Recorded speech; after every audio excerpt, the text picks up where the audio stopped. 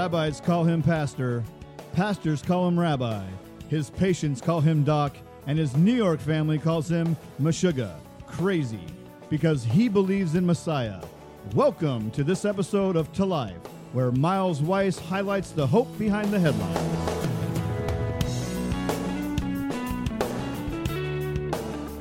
Shalom, salam, aloha. Welcome to the Hope Behind the Headlines, To Life. I'm Miles Weiss. I'm glad you be with us.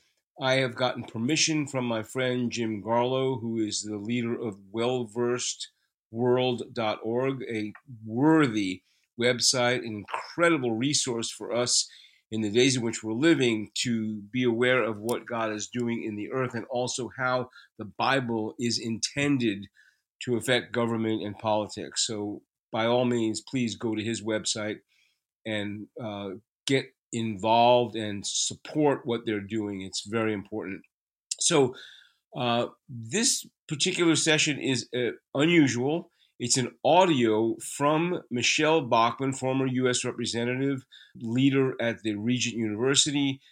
She has an incredible testimony of January 6th, an eyewitness testimony of what actually happened there. It's important for us because we were hearing a narrative being repeated and sold that has to do with this alleged insurrection, which is not what happened. It was lots of flesh, lots of naivete, and also lots of incitement, I believe, from those on the left who tried to hijack that day and that meeting in order to make it a sticking point for politics in our nation. So that said, Michele Bachmann has an incredible testimony, including what happened to Ashley Babbitt and why we have not heard any of the facts about it. But I just want you to hear this. I want you to recognize that behind the scenes, God is at work.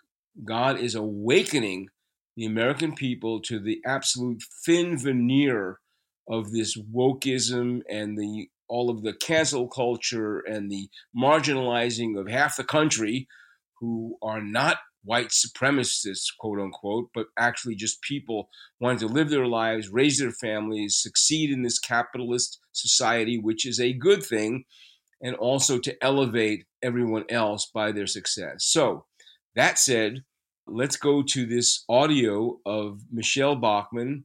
By the way, is also leading a Bible study in Washington, D.C. and at the UN in New York City. She is a part of this movement to bring a biblical influence into the ways of the world. So without further ado, here's testimony from on-site January 6th, Washington, D.C., capital of the United States, from Michele Bachmann. My name is Michele Bachmann. I'm Dean at Regent University of the Robertson School of Government. But today I am here together with Well-Versed Ministry. We're bringing the gospel of Jesus Christ to members of Congress. I'm a former member of Congress myself, and we've just had two wonderful meetings with the freshman members of Congress and also with more seasoned members of Congress, coming together to encourage them in their faith and to apply their faith here in this city. I wanted to talk to you a little bit about an event that you've heard a lot about in the news for over 6 months' time. It's the events of January 6th. How can we forget that? That was the day when President Trump was in this city giving a speech. Over 2 million supporters of President Trump were also in this city that day because a very significant event happened in the United States Capitol, our Capitol, the building right behind us. And it was this. All 50 states were coming together with all 435 members of Congress, all 100 members of the Senate, for the purpose of certifying the election results from November of 2020, the presidential election results. There were very real questions about voter integrity. Was there voter fraud? Were the results that we were given actually the true election results? What would happen? That decision was about to happen that day. The Lord called me to come into this city about 6 months before on an effort with other prayer warriors to pray. And so I spent about 6 months here with other intercessors praying, walking across Washington, D.C., asking God for his blessing. In the days leading up to January 6th, we were here. praying, walking up and down in the city, walking in the mall, walking around this United States Capitol building. On the morning of January 6th, when all the events were about to transpire, it was extremely cold that day. It was January. We were out here. If you look right behind my shoulder, there's an open area of cement. This is where we were, right here. We had a platform set up. We had a permit. We had a worship band, and we had a number of Christians that were here. I have to tell you, on January 5th and January 6th, Washington, D.C. was one of the happiest places I'd ever been in. So many people were coming in support of President Trump. So many believers were here. People were witnessing on street corner after street corner. They were witnessing to the gospel of Jesus Christ. They were holding up banners proclaiming the name of Jesus. They were holding up banners in support of President Trump. Why? They were supporting him because President Trump was standing for biblical values. And that's why so many believers were here to support him, because he was supporting biblical values. So it was really, I would say, more akin to a family reunion. It was happiness. People weren't angry. They weren't swearing. They weren't planning an insurrection. They were so happy.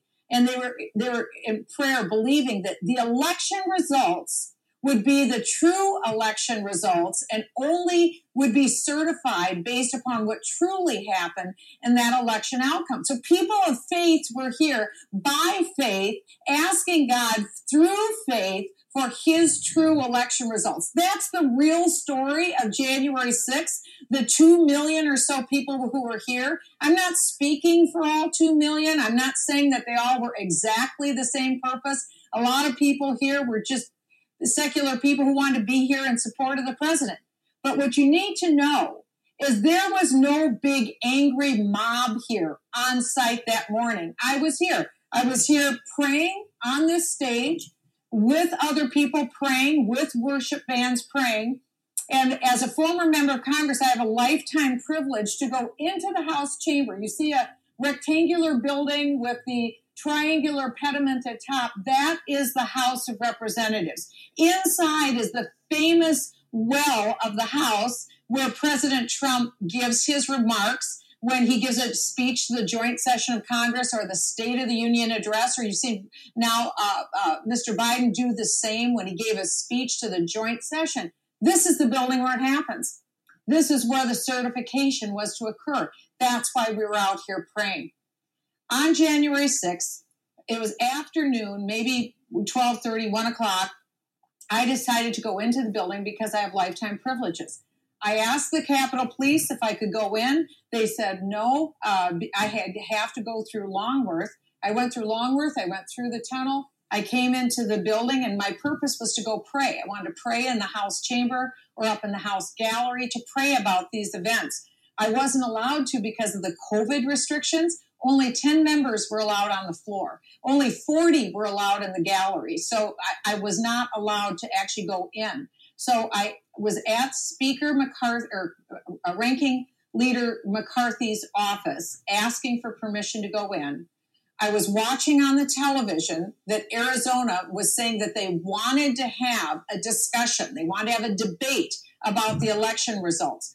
People all along here who were praying, they were cheering the vice president. The vice president's car was right there. The vice president walked in. They were cheering, asking him to make the right results. Senator Josh Hawley walked across.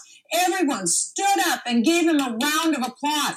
I tell you this because you've been told that these were all angry mobs here. I'm telling you, it's just exactly the opposite. Happy, wonderful, faith-filled people cheering on people, saying, do the right thing, stand up for us. The mood and trajectory here was to not certify the results. Nobody knows that. But that was the mood here, was to not. In other words, we were winning. Our prayers were being answered. We were seeing that. And that's exactly what the progressive left didn't want to see. They didn't want to see a questioning of the certification. They were hell-bent. If you remember that morning, the 2 Senate seats in Georgia occurred. In my opinion, those were stolen elections in Georgia. but they were determined that that night Joe Biden would be certified as the next president of the United States. All of this was in process. I went inside. When I couldn't go into the chamber, I asked if I could go to the George Washington Chapel. You see the rotunda with the dome on it. That is the main rotunda. Just off of that rotunda is a chapel, the George Washington Chapel. I went in there and I was praying. Unbeknownst to me, the Capitol had been breached. People had broken the windows. They were already in the Capitol when I was in the chapel praying. This is what you need to know. Believers were stationed all around this Capitol praying. There was prayer going on the whole time. People had their arms reaching out toward the House chamber, praying, asking for God's protection, while we saw the fraud occur. Here's the fraud. There were very, very few Capitol Police that were here. Now remember, you have 535 members of Congress inside, including the Vice President of the United States. Hardly anyone was here. You see these almost flimsy bicycle rack type barriers. That's all that was here. For 2 million people in a city, that's all they had for protection between the people and the building. Well, we didn't see normal people breaking in.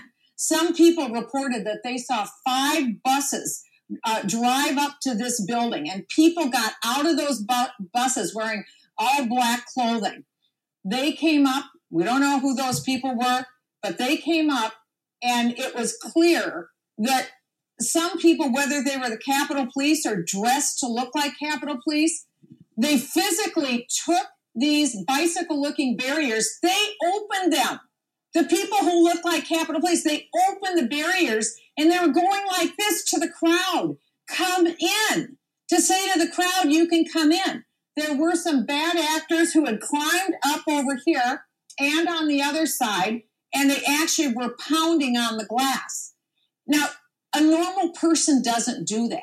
A normal person would never think to pound on the glass. I've seen the videotape of the first 14 people who went into the building. They were all dressed in black. They looked like they'd been trained as warriors, the people who went in. This was clearly a planned event that was not the Trump supporters who were around the building. What my conclusion was on site is that this was nothing short of a coup, a political coup. What's a coup? It's an illegal takeover of a government. That's what I saw happening. This was a fake event used to try to rebrand President Trump as the leader of an insurrection, a terrorist insurrection.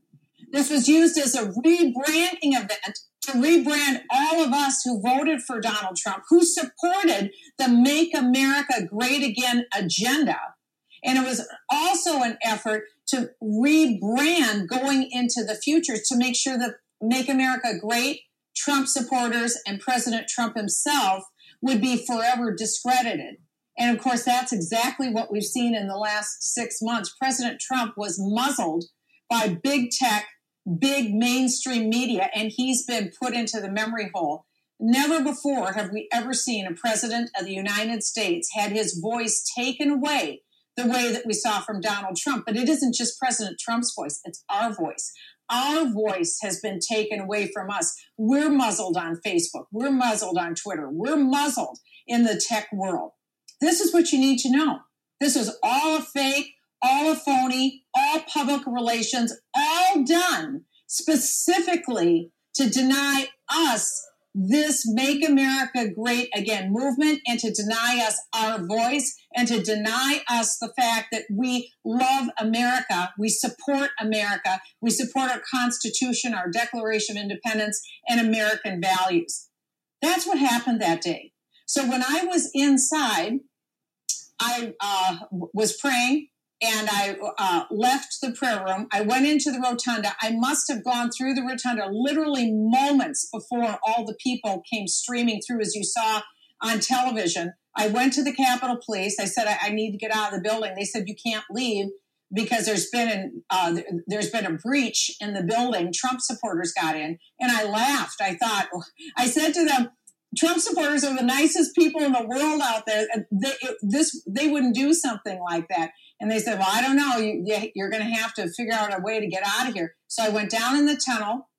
I had 40 Secret Service guys rush toward me. They had Nancy Pelosi in the middle of them. They were rushing her out of this chamber, over across the street to one of the office buildings. I plastered myself against the wall. I had a mask on my face. And I thought, well, if they're going that way, I'm going to go the other way. So I went back here to the chamber. I took an elevator back upstairs. When I got into the Capitol, I was met by one of Capitol security. They knew me from my face having served here. And they said, Congresswoman, you can't be here in the building right now.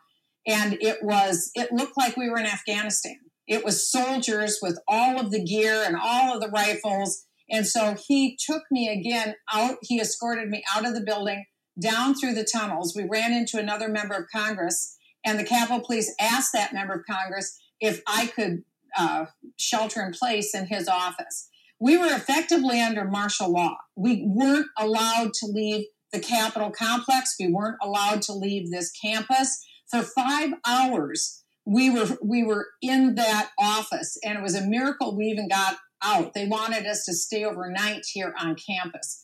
It was an armed encampment. It was martial law. There was nothing like it. And what I saw is that their deception and delusion were the aftermath and ruled the day.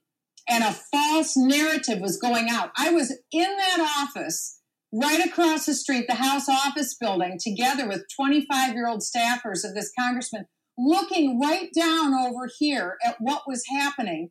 And we had Fox News on the TV. So I'm listening to Chris Wallace, Donna Brazile, Dana Perino, all these people on Fox describing what's going on.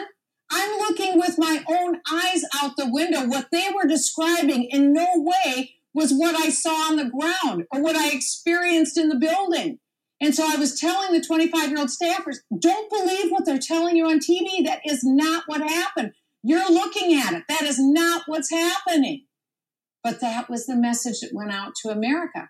So America got a false view of January 6th. I'm from Minneapolis, Minnesota, where the George Floyd events happened. We had the worst insurance industry riot in the history of the United States, other than Rodney King. We had 5 miles of businesses burned down, over 1,500 businesses destroyed, over $500 million in damage. How many people do you think went to jail? How many people do you think had to pay the price? That's right. That's right. Almost no one. And yet what happened from January 6th here? They've taken innocent Americans or people who got swept up in the moment and spent 10 minutes walking around the Capitol. And they're languishing today, 6 months later, in jails for their involvement in January 6th. There is no comparison between the Black Lives Matter Marxist riots that were fomented all across the United States versus what happened here at January 6th. I was here, and I was here for 6 months before the events. I was here with prayer warriors, and we've been here afterwards because, you see, we don't despair. We don't give up. We persevere. We know God is good. God is good all the time. In Psalms 23, it says that God pursues us with unfailing love and faithfulness. He causes our cup to overflow. That's why we're here with Well-Versed Ministries. That's why we're here today, because he is the same yesterday, today, and forever. So even though the events here were horrific, not planned by Trump supporters, planned by someone else who had an alternative motive. Their motive was to make sure Joe Biden got certified that night, come hell or high water. That was their effort. They didn't care how it was done. It had to be done. Who was killed here on January 6th? It was a Capitol Hill police officer who killed an unarmed female veteran. It appears that it was an African-American Capitol Police officer who pulled the trigger. And what has the FBI said? What has the Department of Justice said? They aren't even going to investigate. They've let it go. We have the death of an unarmed veteran, Ashley Babbitt, who was killed just off the House chamber. A lot of people don't realize this. She was killed just where the members of Congress walk in to vote. That's where she was shot down, gunned down in cold blood. Do you know it was only a couple of hours later those members of Congress were told to come right back here and vote? Now think of this carnage. Think of how monstrous this act was by Nancy Pelosi and the leadership here who insisted that Joe Biden get certified that night.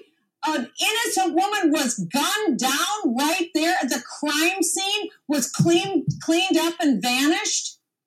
And all the members of Congress, after all the trauma of that day, after blood, literally a pool of blood laying up there, and members of Congress had to walk across the street or through the tunnel, and they were all forced to come in here about 8 o'clock at night. They had to stay here till 3 or 4 o'clock in the morning so that the most selfish people in the world could get their way.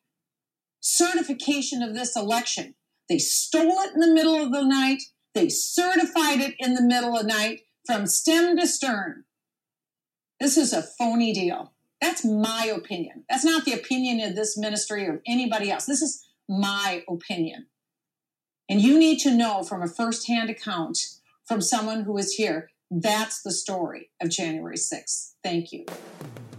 Well, I assume that's been challenging, engenders hope on some level, but also makes us realize we need to pray, we need to be active, we need to support candidates and those running for office who are recognizing the biblical realities of our life, and also just to take hope, because beneath it, behind it, in spite of what you hear and what you see on mainstream media and social media, the Lord is on the throne. Yeshua will return to a Jewish Jerusalem. He will, in fact, rule the earth. There will be a season with him, and we're just looking forward to that. And so I hope that from this podcast you pick up behind the scenes the hope behind the headlines.